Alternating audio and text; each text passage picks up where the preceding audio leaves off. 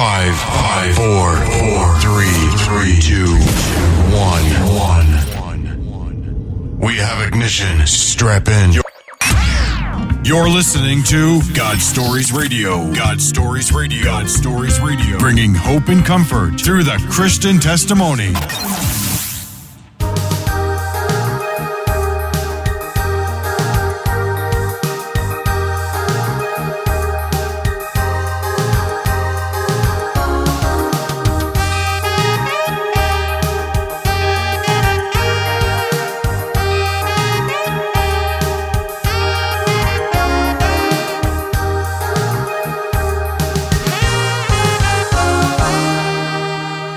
And welcome to God Stories Radio. This is session 43. I'm Mike. I'm Fritz. And here we are. Yes, we are. Again, on a Thursday night. On a Thursday night. No Trish. No, Trish is in some school lawyer thing, event. Law school lawyer deal. She loves that. She does. She really does. I think she's really missing this too, though. Oh, yeah. She just texted me a few minutes ago, and I rubbed it in. Okay. How's your week been, Mike? Riding a wave. It just continuing to watch the Lord show me little things here and there that He's in control, and the time has come. Time has come. The time is here. Yep. Yeah, I really appreciate you sharing your Bagger Vance story last week. That was pretty cool. It was. Still waiting for the biggie, but again, still, you see those little things, and I'm just riding the wave. Yeah. Sometimes you just really don't have the words. No, you don't. Yeah, it's so awe. It is. It is. Nothing surprises me anymore around here. Nope, not at all. It is no surprise that we have the guests that we do tonight. We have in-house, we have Sarah and Owen from Two Loaves, One Fish Ministries. That's cool. And they're going to give kind of a co-op testimony and tell us about their ministry. Welcome, guys. Thank you. Thank you. How you guys doing? Good. Pretty Enjoyed good. my day off.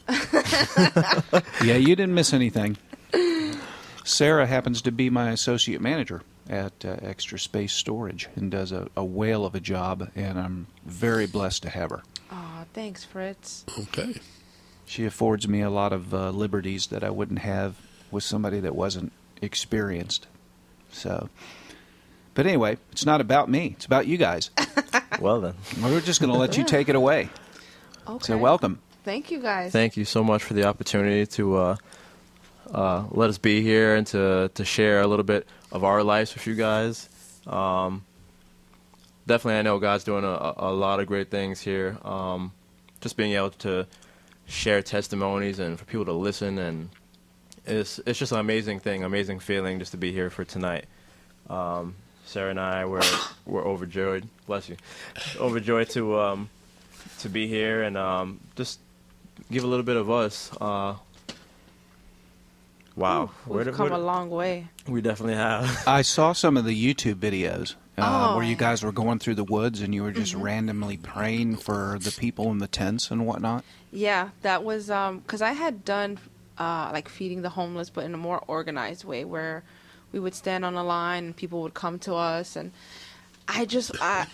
although I love that type of ministry and labor for the Lord, I wanted to really go out there. I wanted to know what it was like, how did they live, what could we do to help them improve and just get them out of that current situation. And so one day we just started driving around downtown Kissimmee, and a guy had been standing on the corner with a sign, and he said, we'll work for food or some sign like that. So I drive right by him, don't even think about it. And then when people go, oh, something told me, but we know as Christians what that something was. Yeah. It was that small voice, and as he said, turn around. So I said, you know what, Lord, I'm going to do what you say. Turn the car right around. The guy was on a corner, but there was a parking lot right behind him. So we drive into the parking lot. It was me, Owen, my mom, and a friend of ours, teenage kid, Kevin. He loves to do work too as well. So I'm like, all right, guys, this is it. We're going to go out. We're going to just see what happens. Let the Lord lead us. We got out the car. We met the gentleman. His name is Jimmy. And we just started talking, and his whole life just came out in 2 seconds. He wanted to talk, and he wanted us to pray for him. And then he goes, I have a camp. And we said, what? And he goes, yeah, we live in the woods right down the street. And I said, well, we'd love to meet him. So he takes us down there, another visit, and I bring my dad with us, and it's like Tent City, I call it. It really is. Everyone has their own tent, which is like their room, I guess you can call it. And in the middle of their tent city is a living room. They'll get like old couches and stuff like that. And then there's a designated cook out of the group. And there'll be like a little kitchen area where it's the pots, the fire, and whatever food they can get. And it was just one of the most amazing things to go in there and see what they do and how they live and how they get by. I mean, Owen was more in there with my dad and stuff, so he can tell you more. He was, like my dad said, it was real in the field. We were discussing your ministry a little bit last week on the show, and I think it was Trish said something there that there's an ordinance where you can't feed them. Yeah, we found out actually a couple of days ago, as we wanted to branch out and go into Orlando, and it's actually against the law to feed them. Yes, it is. Because I did the same thing in Tampa. Really? The church where God found me, we used to go out on Monday nights and feed the homeless, like you said, in a line type situation, everything else. And I was about that close to being homeless myself. Wow. And there I was on the other side of the line, and I was more blessed. I feel I was more blessed than they were. Yeah. And then one of my roommates, a little bit after that, had an idea that you did, the same thing you did, go and we went into Tampa, and we had like a line going, sandwiches, and put a bag, in a bag we put a sandwich and something to drink and a snack and something else, and we went out. I think it was a Friday night or a Saturday night, and went around the streets of Tampa, and the stuff I saw was just... It's incredible. It's really incredible to see how they live. How they get by. What we say, I was talking to one of my dad's colleagues, her name is Dr. Brenda Kelly, and I was telling her what we say is too much for us, or what we say is, oh, I don't need that, and let's get rid of that. And we don't think that what our overflow is someone's basic necessities. And we forget that a lot sometimes. And when we've gone out to the woods and to these people's camps, it's amazing what we can give them that can actually help them get by. And I think that's more of what our ministry we want to get across, is that it's the little things. People always want to look for the grand gesture and the biggest donation and how much can you get out of this. But it's really just, even just sitting there and listening to them, praying for them, it really changes things. Especially thinking about, just those little things. I know one time, I think it was like the second time, maybe the first time that we went out, and one thing that was on my wife's heart was just to say, we want to do something for people. We want to be out there and to help them and to show them that there's someone that loves them. And not only that, but to spark something in other people, for other people to see that there is good in this world, that there is light in this world. And in one instance, we came to this gentleman. He was at a gas station. We came up for him. We started praying with him. We talked with him, and we got back in the car, and someone had a lotto ticket that we had, and my wife Sarah, she decided, well, I'm gonna give this ticket to the gentleman, and it had a couple dollars. So she gave it to him, but this whole time there are two other guys. They saw us praying for him, and while we talked to him the first time, he said, all I want is just a hot dog. I just want something to eat. So we gave him this ticket, but these other people saw us there. One of the guys came up and asked him, like, can I get you something? And he's like, just want a hot dog. Guy went inside, bought him a hot dog. Yeah. Another guy, he had something to drink, and he came up and said, here, this is for you. And the gentleman was like, I don't want it. It's okay. That's your drink. No, I bought it for you. And that was something that really touched our hearts, was to see that not only that we're trying to help people, but to spark that in others and to be the catalyst, so to speak. Yeah, Exactly. that's a good word. That's where the reward is. Yeah, definitely. That's for sure. Yeah, and when I say we've come a long way, it's because, like you said, it's 2 testimonies, 1 show. Our backgrounds are so different. I mean, well, Owen, you can go ahead, because his testimony brings, like, where his testimony brings him to is where mine starts, and then I like to call it God's divine appointment after that. Yeah, we call it the 2x4 upside the head. Yeah. You've probably heard that because you've listened to some of our podcasts, so you 2x4. know. Yeah, it's really funny how God always gets your attention, and he's always Sometimes it's not. No, sometimes It wasn't funny in my case, that's for sure. in retrospect, when you look back at some things, I guess in certain situations, my situation, my story begins basically the start of my career after high school, or during high school. I was always that calm, collective kid, and always never got into trouble really, but hung out with the friends, and as kids do, they kind of get into trouble sometimes, and that was who I was. I was kind of stay off the spotlight kind of a guy, and just to be that kind of person, I'm going to be cool with my friends, and we smoked weed, and we did all these things that kids do. Coming into my career, right out of high school, fresh out of high school, I joined the United States Marine Corps. Signed up for enlistment, and that was my dream. That was my passion. All throughout high school, I did JROTC, and that's what I wanted to do. I wanted to serve and make a career out of it. I don't think I've ever met a Marine that wasn't passionate about what they do. Mm-hmm. They really, really are. He really, Yes. really is. It's something that's in our blood. It's about honor. One of the main things for Marines is honor, courage, and commitment. Mm-hmm. Hoorah! Hoorah! Hoorah. So that's what I did. I joined the Marine Corps, and I started living my life and getting trained, and got a station in Louisiana. I was there for about, I would say, 2.5, almost 3 years. But something I guess in my mind, that's what I had planned for my life. That's what I decided. I'm going to do this, and I'm going to go my own way pretty much. And when I was raised as a kid, I was raised in church. My mother's a praying woman. Thank God for her.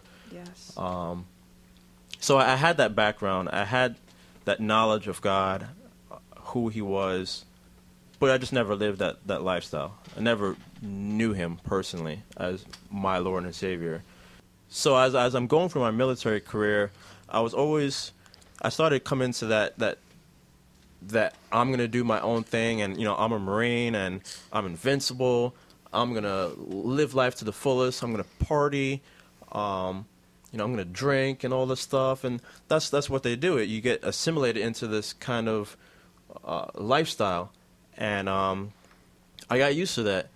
Coming back home, my friends were still doing the same things that they were doing before, and part of me, I kind of missed that, being home with my friends. So what I really decided to do was I'll try to be kind of sly. I'll try to go on leave and go home and still smoke, and possibly try to clean up afterwards, so to speak, and come back and just act like everything was normal. And I actually did that and got away with it for a couple of years. And only by the grace of God, a lot of things that I've done, that I'm still here today. One day, I go back home and did the same thing, just like I usually did. Came back. The following day that I came back from leave, now have a urinalysis test. But this time, I didn't really save much time for it to get out of my system or anything like that. And eventually, long story short, I popped in my urinalysis test, and my whole world came crashing down. Ooh. Every dream that I had, that I was aspiring for, it was done. And the Marine Corps is very intolerant of those things. They have a zero tolerance policy. What ended up happening is I ended up getting discharged. So now I'm thinking to myself, what am I going to do? How am I going to change my life? And I didn't want to change my life at the time. I still wanted to hold on to what I had before. I ended up staying in New Orleans where I was stationed after I got discharged. I was afraid to come back home. You know, my mother kept telling me, come back home, you know, your family's here for you, and, you know, we're going to support you no matter what. But I still wanted to hold on to that world and do my own thing. I kept partying. I lived on my own with another friend who was a Marine.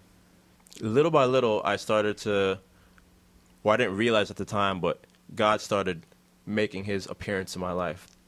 I know he was always there watching out for me, but I started opening up to his calling in my life. The craziest thing, or I shouldn't say crazy, but I know it's God's hand in my life. The moment that I got out the military and all the pay that I had, it started running down little by little, and then I was running out of money. I didn't have any money. I'm looking for a job now. And the very time that I get a job, from the next paycheck that I had, I ran out of money, and then the paycheck came in. So there was never like a lack of provision. The people that I used to work at Subway in New Orleans, and my manager and the owners, they were both Christians. And this is how I come into how I knew Christ, because they started inviting me to Bible studies, and I was like, well, I'll just show up and see what this is all about. Started going, and little by little, God started to show a hunger. He started to put a hunger in me to learn more about him. I started going back to church. My mom was always like, go back to church, you know, you need to go to church. And then from there, that sounds like her. Yeah. Gonna move to your Aunt and Auntie in Bel Air. Why aren't you in church? So at that point, I gave my life to Christ and eventually decided to face my fears and come back home. Come back home and right instantly into it. Found another job. You know, I was just in a parking lot looking for work one day, and then the Holy Spirit told me, Publix. And so I turned and I looked, and there was Publix, and I went in there, filled out the application, instantly got the job. And I'm thinking to myself, like, how does this happen? You know? I ended up being there for some years, and slowly but surely the Lord started to work with me, and I made my transition from what I was yesterday and who I am today. Part of that, you know, growing up, basically, and I started growing up in my maturity in the Lord and in the Word. And not only that, but everyone wants to settle down every once in a while. Like when they get to that age and they say, I'm tired of doing all the crazy things as a youth, and I wanted to settle down. It was my time. But the funny thing was, I was like, well, how am I going to find somebody? Like, where do I find somebody to really connect with? And one scripture that always comes back to mind, where it talks about being equally yoked. Mm-hmm. I didn't want to be unequally yoked, and I thought to myself, I went to a large church, and I'm like, I'm not gonna look for a girl to start dating in church. It just seems awkward to me. That's when it happens, though, when it's not a priority. That's amazing. Yeah, and I tried dating, and I tried doing different things, and nothing was really happening for me. So I came up with the idea one day that I'm going to get on a Christian dating site. And I said, well, if I'm not going to look in church to find somebody, and I don't know anybody that lives around me, I wanted to really find someone who loved the Lord, who didn't just say they were a Christian, who really had the Lord in their heart and lived by that word. And one day I found my lovely wife's profile here and sent her a message, and she could probably take it over from there. Funny thing is, while Owen was looking, I was trying to run away. I was recently divorced, I would say about a year, officially, off paper. I had been recently divorced, and I just gave up. My whole family, we picked up, we moved to Florida, and I said, great, fresh start. I don't got to think about anything I used to do, and I just focused on work a lot. And here in Florida, I started working, just working. And I was like, oh, let me find a relationship. And I guess a guy would sound nice about now. It's Friday night, I don't got nothing to do. I started dating here in Florida, but again, unequally yoked. I was like, even if they didn't care for God or didn't want to listen to it, I was like, oh, that's okay. I'll make you like Jesus.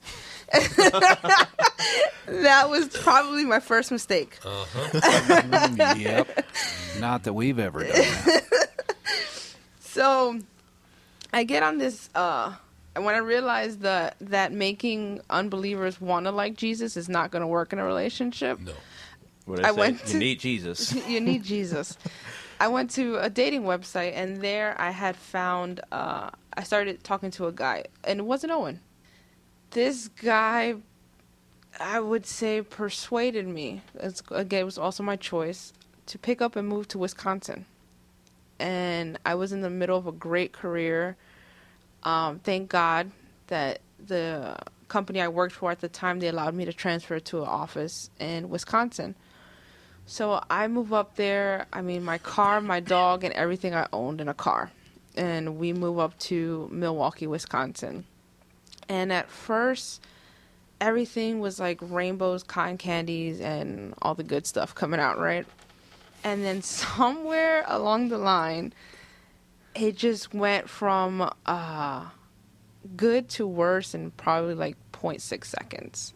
And it was to the point where I didn't trust him. I didn't trust him around my dog because I love my animals. And that was one of the incidents for me where one morning I woke up and my dog had, his eyes were like bloodshot red. So we took him to the emergency room, and the veterinarian pulled me to the side, and she said, between me and you, someone hit him. This is a head trauma. So I was messed up all day. I'm thinking about it. He had 2 small girls at the time, too. So I was not only had met someone moved to Wisconsin, I was also playing mommy at the same time. He was a single dad. So I'm like, well, maybe was it the girls? And, you know, so I pulled the girls aside. I said, girls, did you hit Diego? And they're like, no. So I asked him, I said, you know, did you get upset to the point you had to hit him? And he was like, no, I would never do that. That's your dog. But nothing just ever since that moment, nothing ever felt right. And it wasn't until one day we escalated to the point where we were in each other's faces. And I mean, I can go back to that day sometimes vividly in my brain of the mental and emotional abuse I had to endure just to get out of that house. My mom was on the phone with me, and I'm like, Mom, I can't stay here, but how do I get back to Florida? And she was like, just drive. And I was like, but all I have is my car and Diego, and it's like 12 to 15 hours to drive back. And she said, just drive. The Lord's going to carry you. And I'm like, Mom, don't give me that Lord business right now. Mom, I'm stuck. And she said, Sarah, just drive. And my dad is such a prayer warrior. She said, your dad's praying for you right now. Just drive. So I started driving. No idea where I was going. I put home in my GPS, and it's like, oh, you will reach your destination in 17 point something hours. And I'm like, oh, God, great. So I'm driving, and my dad says, I have money. I'll send it to you. Pull over, spend the night in a hotel, and keep driving. So at this point, every man in my life has failed me, but my dad's never failed me. So I just listened to Dad. I keep driving, and I'm like, God, if you're real right now, you're going to get me to Florida in one piece, because I don't know how I'm going to do this drive alone. When you ask God to do something, I feel like when you call him out, like he has no choice but to show up and show out. Yeah. And when I did that, when I tell you I have no idea how I got to Florida, we got to Gainesville, me and my dog Diego, and my parents were there waiting for me. And they said, you've driven enough. We'll take over from here. It was maybe about 4 or 5 o'clock in the morning. We're in Gainesville, and they picked me up. And it took me a while to come back to Florida and, I guess, get back into that routine of work, because that's all I was. And then I let this time with this man go by and just completely break me down. I wanted nothing to do with men, with anything. I was one of those people that just dug into work and let it rip. And then my dad had told me, Sarah, don't let this be the end for you. And I was like, Dad, I don't want to hear that right now. And he said, no, don't worry. God will never take you to a place that he can't bring you out of. And I said, okay. So I'm on this Christian dating website still. And when I think about it, I'm like, oh, let me close that profile down just in case this guy tries to contact me again, because that's how we first met. And when I try and close it down, there's this little blinker. It's going, you have a new message. You have a new message. Ding, ding, ding. And I'm like, oh, no, I'm not doing this again. So I said, well, what the heck? I'm about to close the profile down anyway. Let me just check the message. What is it going to do? It's a curiosity. Yeah, curiosity did kill the cat here. So I open up the message, and it's Owen. And he had, like, the most, I mean, if gentlemen could scream from the internet, it probably would have at the time. It was like, good evening, my name is Owen, and this, and that. And I'm just like, no, I'm not doing this again. So then I said, well, okay, let me send him a message and then close it down. So I send the message, close it down, close the profile down, and we just started talking from there. I mean, I didn't trust him at all. I didn't know if this was going to be round 2 of heartache and mental and emotional abuse, and I shut down on Owen. I mean, I gave him the bad end of the stick a lot during our, I guess you could say, courtship. Yeah. He tried so hard. He would text me, email me. We would try and go out on dates, but just, I didn't want anything to do with him. And my dad and even my brother, he was like, Sarah, you're going to miss out on something good just because you let one person ruin it for you.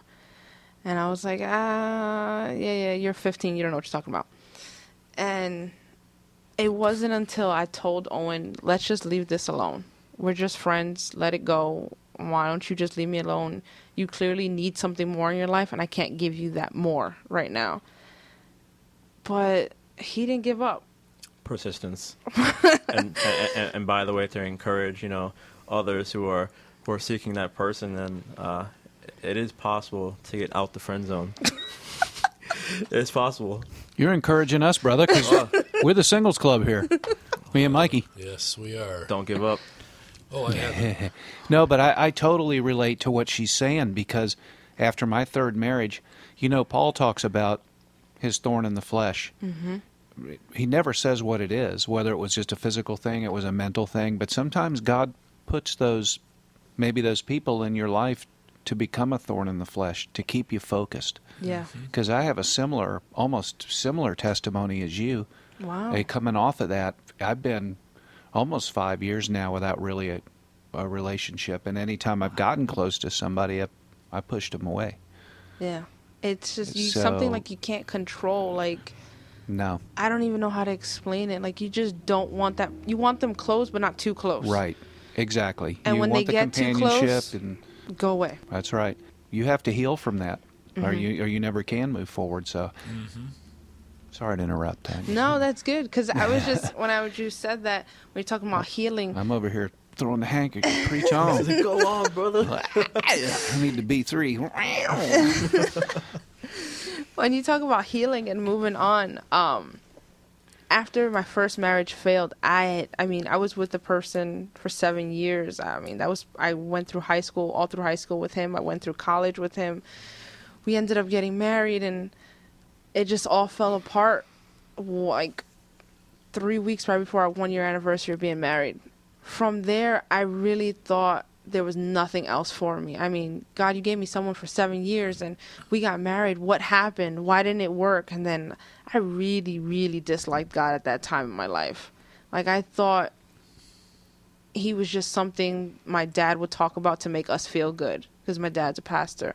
I just could never understand the healing. And when we moved to Florida, I was looking for things to get over. And that's when I found Real Life as well, because they have divorce meetings and divorce care. There you go. Mike and I both went through it. Yeah. Yes, we did. And Mike I went went twice. through their emails, and they would email me every day, divorce care and Real Life, someone from my Real life. Life. Wow. And it really did. It really healed something in me, that it made me realize that I can move on, that don't let this be the end of your life, that sometimes there's some marriages that just don't work because they were never God-centered to begin with. When I met Owen, I knew it was God-centered, but I still didn't believe enough in it. And it wasn't until we got engaged and we were getting ready to get married that I realized that we were going to be powerful people together. I mean... And you don't think Satan wants to shut that down before it gets started? Oh, Yeah. my goodness. got that right. Fritz, you are all in my head right now. You are all in our testimony. Like, Yes. I know what flavor this Kool-Aid is. I've drank it before. it's funny you mention that because her dad, he always looked at us and he was like, "You two as believers, I just love you guys. I love you, and you're gonna be a power couple." He always told us that you're gonna be a power couple and you're gonna do great things for the kingdom of God. Well, I applaud him, and I'll tell you why. Because he was validating you, and that's one thing that probably, what would you say, Mike, a very, very high percentage of boys and girls, men, women, have never been validated by their parents. Exactly. And and when I talk of not strange, but when I say dad, he's actually my stepdad. But that's never been a factor for me. I mean, my real dad has been incarcerated my entire life. We just started to try and have a relationship maybe like 2-3 months ago. But my stepdad, the one I call dad, the one that's walked me down the aisle, the one that's paid things for me, the one that's, come to me when I'm crying and broken, he took his role as stepdad and he took it on as his own. When we go places, he'll tell everyone that's my daughter. Like, the word step just isn't in our vocabulary together. And some people are so, he does it so well. Someone goes, "Oh, that's your daughter, right?" My stepdad is African American. So everyone goes, "Oh, I see the resemblance." But it's just because we're so close. It's just, They try to back up and punt, man, aren't they? Wait a second. But I love him dearly, and like you said, he's given me so much validation, and for girls out there as well, and for the fathers as well. You don't know how much you affect your daughter's life until her life is falling apart. When that's happening, the first thing you want is dad. And I remember driving back from Wisconsin, and all I kept thinking was, "God, Dad, why?" I just wanted to call him, but I was driving already 2:00 in the morning. But I knew that he was praying for me. And I knew that once I got back to Florida, all I wanted to see was my dad. To know that like I said, every guy had failed me, but I know my dad was never going to fail me. When he met Owen, oh my God, he was thrilled and he was overjoyed, and because he felt, I guess you guys are dads, you can say when your daughter's with somebody, you want to feel that whoever she's with is close to you or better than you. And my dad always felt that way with Owen, that Owen was always going to lead me in our marriage. He was never going to lead me away from the word, which was one of his biggest things. And he hasn't. He's always nourished me with the word. And I guess that's one of the reasons I love him, just because he's a good guy. You're going to make me blush. Yeah. But yeah, before we got married, it was rough. I mean, It really was. when you said that, Fritz, what Satan didn't want, he really didn't want us together. No. I mean, it was to the point where our wedding plans changed like 4 times, to the point where we got so fed up. We just got married in Osceola County, the courthouse. We were so fed up with all the details and all the distractions. He was working at Publix. He wanted to better himself in a way of he wanted to be more career minded, I guess, corporate and stuff like that. And I guess you can tell him what happened there. Well, I put my time in at Publix and trying to think about the long run of things and waiting for that promotion for full time. And, we're coming into our relationship and we're getting deeper and deeper into it. We got engaged, and like she said, I wanted to better myself, and I felt stable at Publix. But at the same time, there was no reward out of it for me. I wanted it now, I guess you could say. I wanted that full-time position, and I felt like I deserved it. I felt like I put this time in here at this job, but they're not doing anything for me. They kept promising and promising, we're going to give you full time, and here I am about to step into the next journey of my life and to become married, and as a future husband at that time, I wanted to be able to provide and all these different things, but it wasn't going anywhere. For the both of us, we wanted to see something. We wanted to see some kind of fruit of my labor.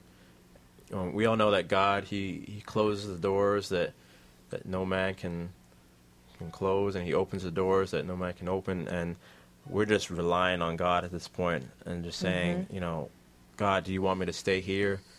Do I leave? Do I go somewhere else? And so eventually I started seeking another job. I wanted to seek a higher paying job, of course. Everyone, needs a little more in their life. But so I'm seeking another job. And then I found one that I got an interview for a technician position. And so I said, well, this is going to be really good. We were praying. Sarah and I, we were praying. Mm-hmm. We have these needs. And, God, He really does hear your prayers. You list out your needs. You have bold faith. Her dad always said, activate your faith. You got to activate it. Exactly. Mm-hmm. And we sat down and we said, here are certain things that I need. I want to be able to be free on Sunday. I want to be able to go to church. I want to be able to have a higher paying job, get another vehicle and all these things. And well, actually I had a vehicle at the time, but I told God, if you're going to give me a vehicle, I'm going to use it for the right reasons. Also, silly things like I didn't want to have to shave all the time at Publix. And so I was tired of that. So we listed all these things, and lo and behold, this interview came, and it opened up this door for me. And it's funny because right at the very moment, Publix came and said, we're going to promote you to full-time. I was like, whoa, now I have a choice. Do I stay here at Publix, and do I stay content? I just like the word content. My wife, she never wants me to just be content and settle for the least thing. She's always been my motivator. She's always been my backbone. I can say that I've come from that lifestyle of just selling for whatever's there. Mm-hmm. So she's always pushed me in those ways. So I said, do I be content and stay here, or do I go for this new job, which I feel like I could better myself and something that I enjoy more? So I go for that job. I get it. I left Publix for a little less than 2 weeks' notice. And so I start that new job. And everything is fine for a while. I have this car. I have this new job. And this, by the way, is in fall of right before we got married. And so it's like we're coming into this new thing of, all right, we're going to get married and everything's fine. Mm-hmm. That all crumbles away. About, what do you say, like a couple weeks? Yeah, I would say 3 to 4 weeks right before we got married. 3 to 4 weeks right after, at that point, I get laid off. Yeah. Right after that.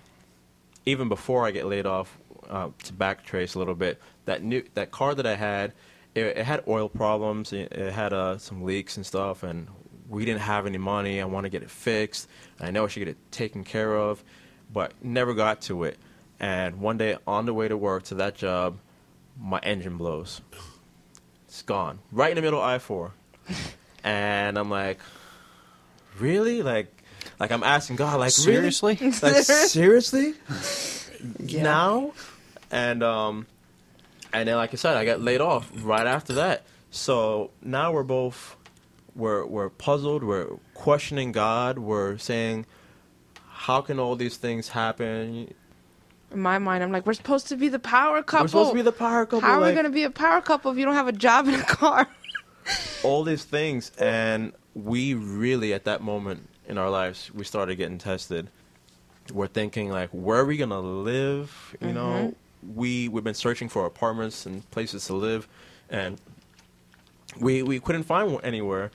We didn't know what we were going to do. We didn't want to be married and still, living at home, basically. Mm-hmm.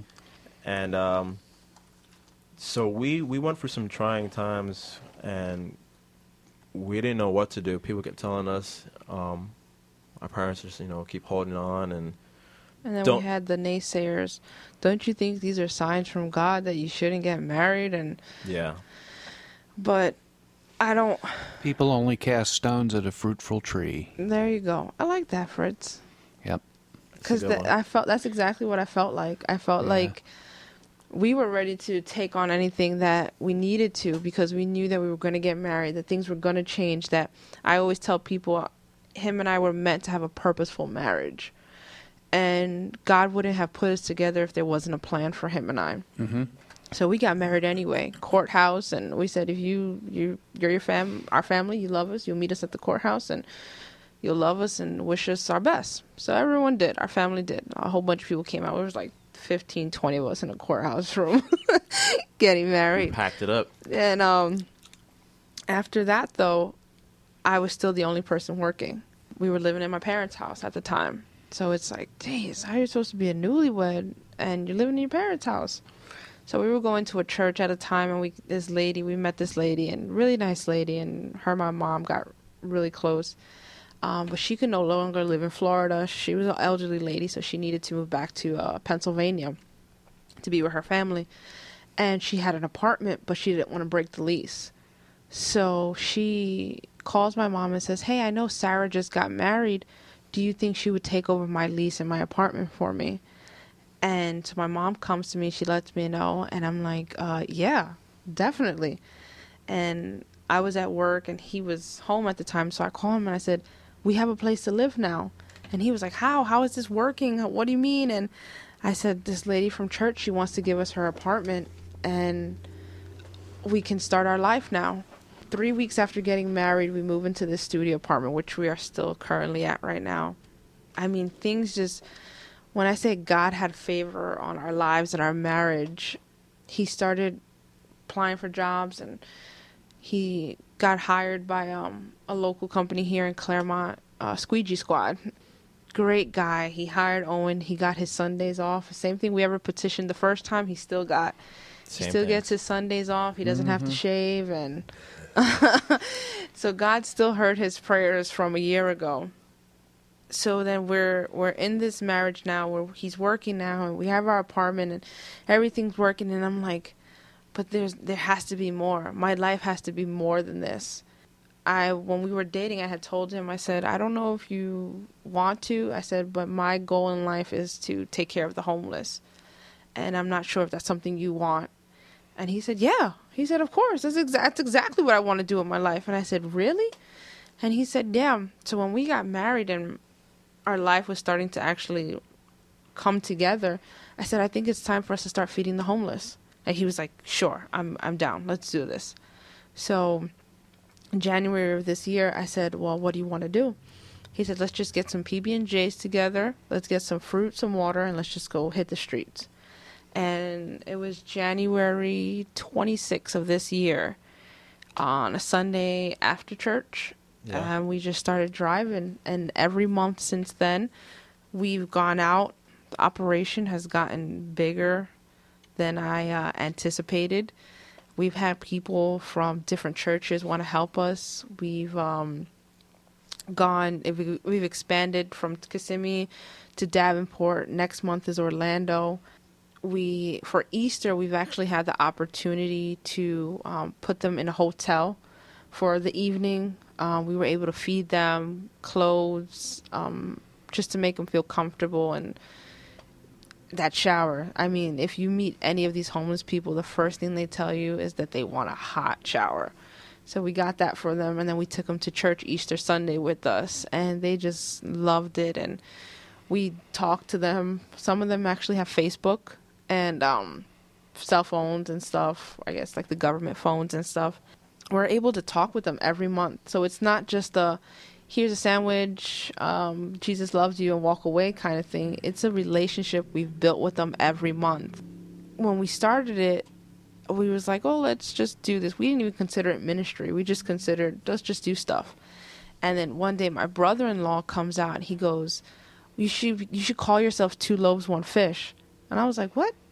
Like, and he was like, 2 yeah. and 1. And I was like, so we were like, but the story is about 5 loaves and 2 fish. And the numbers are wrong. Yeah, so we were like, I think your numbers are wrong. And he was like, no, call it 2 loaves, 1 fish. And the number 2 and 1 is very significant to us. 2 stands for the 2 of us, and 1 is for the one God that we serve. There's also the scripture that says, where 2 or more are gathered in my name, there I'll be in the midst of them. Mm-hmm. And we've taken those scriptures and actually just ran with it, because when we go out every month, I mean, we've seen people been healed from some things. I mean, we've seen people just totally broken down and be rebuilt in that same moment, just through prayer and through the Holy Spirit. Next month, we're actually going to go into Orlando. It's our first time going out on a Saturday night. We usually do it Sundays after church. So this time will be interesting. I've never done a night type of ministry. So you scare me a little bit, Mikey, with your eyes like that. Well, that night, when it came to mind when we were talking about it, I started to relive some of that night. And we turned down the street, and we had to walk. He says, we're going to get out here. And as soon as we turned the corner from that big building and looked down the street, all I saw for probably 100 yards was just sleeping bag after sleeping bag after sleeping bag lined up on the sidewalk on both sides of the street. Oh, my gosh. It was their position and their spot. And we had to be quiet to walk down, because if, Jeremiah had said that you just got to be quiet, because there's certain ones, if you rouse them up, there's going to be altercations and such like that. So we just went and just walked and dropped the bag on each sleeping bag and just kept on going, didn't stop to talk or anything else, because again, you don't want an altercation. And again, I'm saying there was probably a couple hundred sleeping bags there on both sides of the street. Wow. And that was it was something that God wanted me to see, and even to this day I really don't know. Wow. Just to let me know, though, how good I have it probably is one thing that's coming to mind. But, exactly. Yeah. That's the first thing that comes to my mind when we're out there with them. One lady we met, she has 5 kids. They all grown up, but none of them want to help her. They all know she lives in the woods. They all know she does have a drinking problem, but none of her kids want to help her. I think about my mom, and I can't imagine abandoning my mom like that. Even if she had an issue with whether it was drugs or alcohol, whatever the case was, I can't be without my mom. I mean, me and my mom, if anyone wants to see her, I'm my mom's twin. So to think that I can abandon her, it still kind of gets me to this day. And I think about that lady every time, even if I don't get to see her every month. I think about her, and to know that this is where her life has come to know that you feel sometimes, no matter how much you do for them, no matter how many times you go out there every month, you kind of feel like you're not making a difference. But it wasn't until someone had told me that when you plant a seed, someone else will come along and water it. Mm-hmm. And then the next person will come along and cultivate it. And then next thing you know, you have a saved person walking strong in the Lord, proclaiming Jesus everywhere they go. And you're like, wow, that was that one time I spoke to them. Yep. That fruit of the labor that we put in. And it's difficult sometimes. It really is. Even not even just in our own personal relationship, but walking in that faith and doing this ministry, Satan, he really doesn't like that. No. At times it's discouraging. At times, we ask each other, like, did we make that difference? Or should we still be doing this? Should we still do this? Or, we haven't given away enough bags that we thought we would. Her dad encouraged us, and he said there was one guy that came to know Christ as his Lord and Savior. He was saved that day. He reminded us and said, it doesn't matter if one sheep returns, if one comes back. The angels in heaven are rejoicing over that one person. Just to remember that what we're doing, that we can't let the enemy, take us down in that way, and that we have to walk boldly.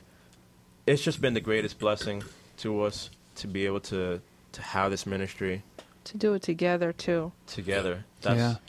That's the best thing for Yeah. us. Well, let us encourage you, too, as God Stories Radio, because we just celebrated our 1-year anniversary. Yeah. Amen. There were several times Mike and I sat in this living room, and we just looked at each other and went, why? Yeah. Really? When we finally turned it over to God and said, hey, this is God Stories Radio, not Fritz Stories Radio or Mike Stories Radio, and God started to bring people. And then it's just gotten now to where there's the guest that he wants is At on. the time he wants. And it Right. touches a certain listener every time. I mean, we had a girl call up a couple of weeks ago, or text, actually, message through Facebook Yes. that she had taken some pills. But anyway, really just wanted to say that, patience, perseverance, Right. long-suffering. And those Reach and those, character. Those questions that you have, as I say, on that Yeah, left flick shoulder them off there, your shoulder. Flick 'em those off. questions that you're having, especially being negative questions and taking you away from where your goal is and your project is, you know where it's coming from. Mm-hmm. Just Absolutely. remember that. Yeah. Yeah. Well, and the Lord kind of put you through the tests early on so that you realize the power couple knows where the power's coming from. Yep. Amen. So Yeah. even in those little, sometimes insignificant tests, you do learn. Perseverance. Absolutely. Perseverance, character, hope, faith. Yeah. Yes. I hated that verse when I first. Oh, man, really? Do I really have to persevere? I gotta keep going. How long? How long? Yeah. How long you been doing it, Mike? 7.5 years. 7 years. Like, really? Oh. Yeah. When I hear the 20 years, the 20 plus people that say, yeah, I've been doing this for 20 plus years. And I'm like, oh, Lord. I had to go that long. But We've it's been all doing worth this for like it. half a year. We're like, wow. Mm-hmm. But strap in, because I'll tell you, God will take you on the ride of your life. I mean, the people that we've met, the testimonies we've heard, the people that have sat in this living room, it just amazes me. Or Yeah. the call-ins. The call-ins, I mean, just all of them, unique in their own way. So, but we are, God Stories Radio is going to partner with you, and as a matter of fact, the website's being built, and also we're going to put a link to everything on God Stories Radio as a ministry partner. So we're going to Thank partner you. with Thank you you. in faith, and we are also believing for operations capital. We're trying to get incorporated and Yeah. whatnot. Well, so that's on the way. that's on the way. It's I know coming. it. The 501 is next. Yeah, That's so- what we're hoping for. Right. So Yeah. we'll kind of grow together. Be Yeah, pretty. It'll be pretty definitely. cool. Yeah. We'll reconvene in a year and See we'll what go. happens. Hey, what are you guys doing? I don't know. What are you doing? What are you hey, doing? how you doing? I'm doing all right. Hey, thanks guys for coming out. Thank you, Fritz. Thank you so much. Thank So you. man, we get going. I could sit here and talk all night, but we Yeah. try to keep the show around 45 minutes to an hour. So, Yeah, definitely. but it was a quick hour. It really But is. that was yeah. So anyway, before we run, just make sure that the listeners know how to get in touch with you guys. Definitely. Our best way, just because Owen and I have access, is to our email address. It is 2loaves1fish@gmail.com, and the 2 and the 1 are the actual numbers. There's also a Facebook page, 2 Loaves 1 Fish, and you can see our videos, our pictures, and see where we'll be out in the streets next. Yes, absolutely. Go on YouTube. You will be so moved by those videos. Oh yeah. And to GodStoriesRadio@gmail. If you have any questions for Sarah or Owen and would like to speak to them or anything, I'm sure that they would be glad to speak with you personally. So just drop us a line at GodStoriesRadio@gmail. This session will be up on www.godstoriesradio.com. And you can also tweet us You can tweet Tweet us. us. on the Twitter at Yes. God Stories Radio, Facebook.com/God Stories Radio. That's right. We have iHeart. iHeartRadio, Spreaker, Stitcher, iTunes. I can't remember. We're blessed. We're just Name it. blessed, Mike. We're just blessed Favor. in over Favor's the 28 countries. Yep. So we're blessed. Well, that wraps it up for session 43. I appreciate everybody hanging out with us for an hour. I'm Fritz. I'm Mike. God bless. God bless. Light it up and watch it fly. 'Cause you can go anywhere you want tonight.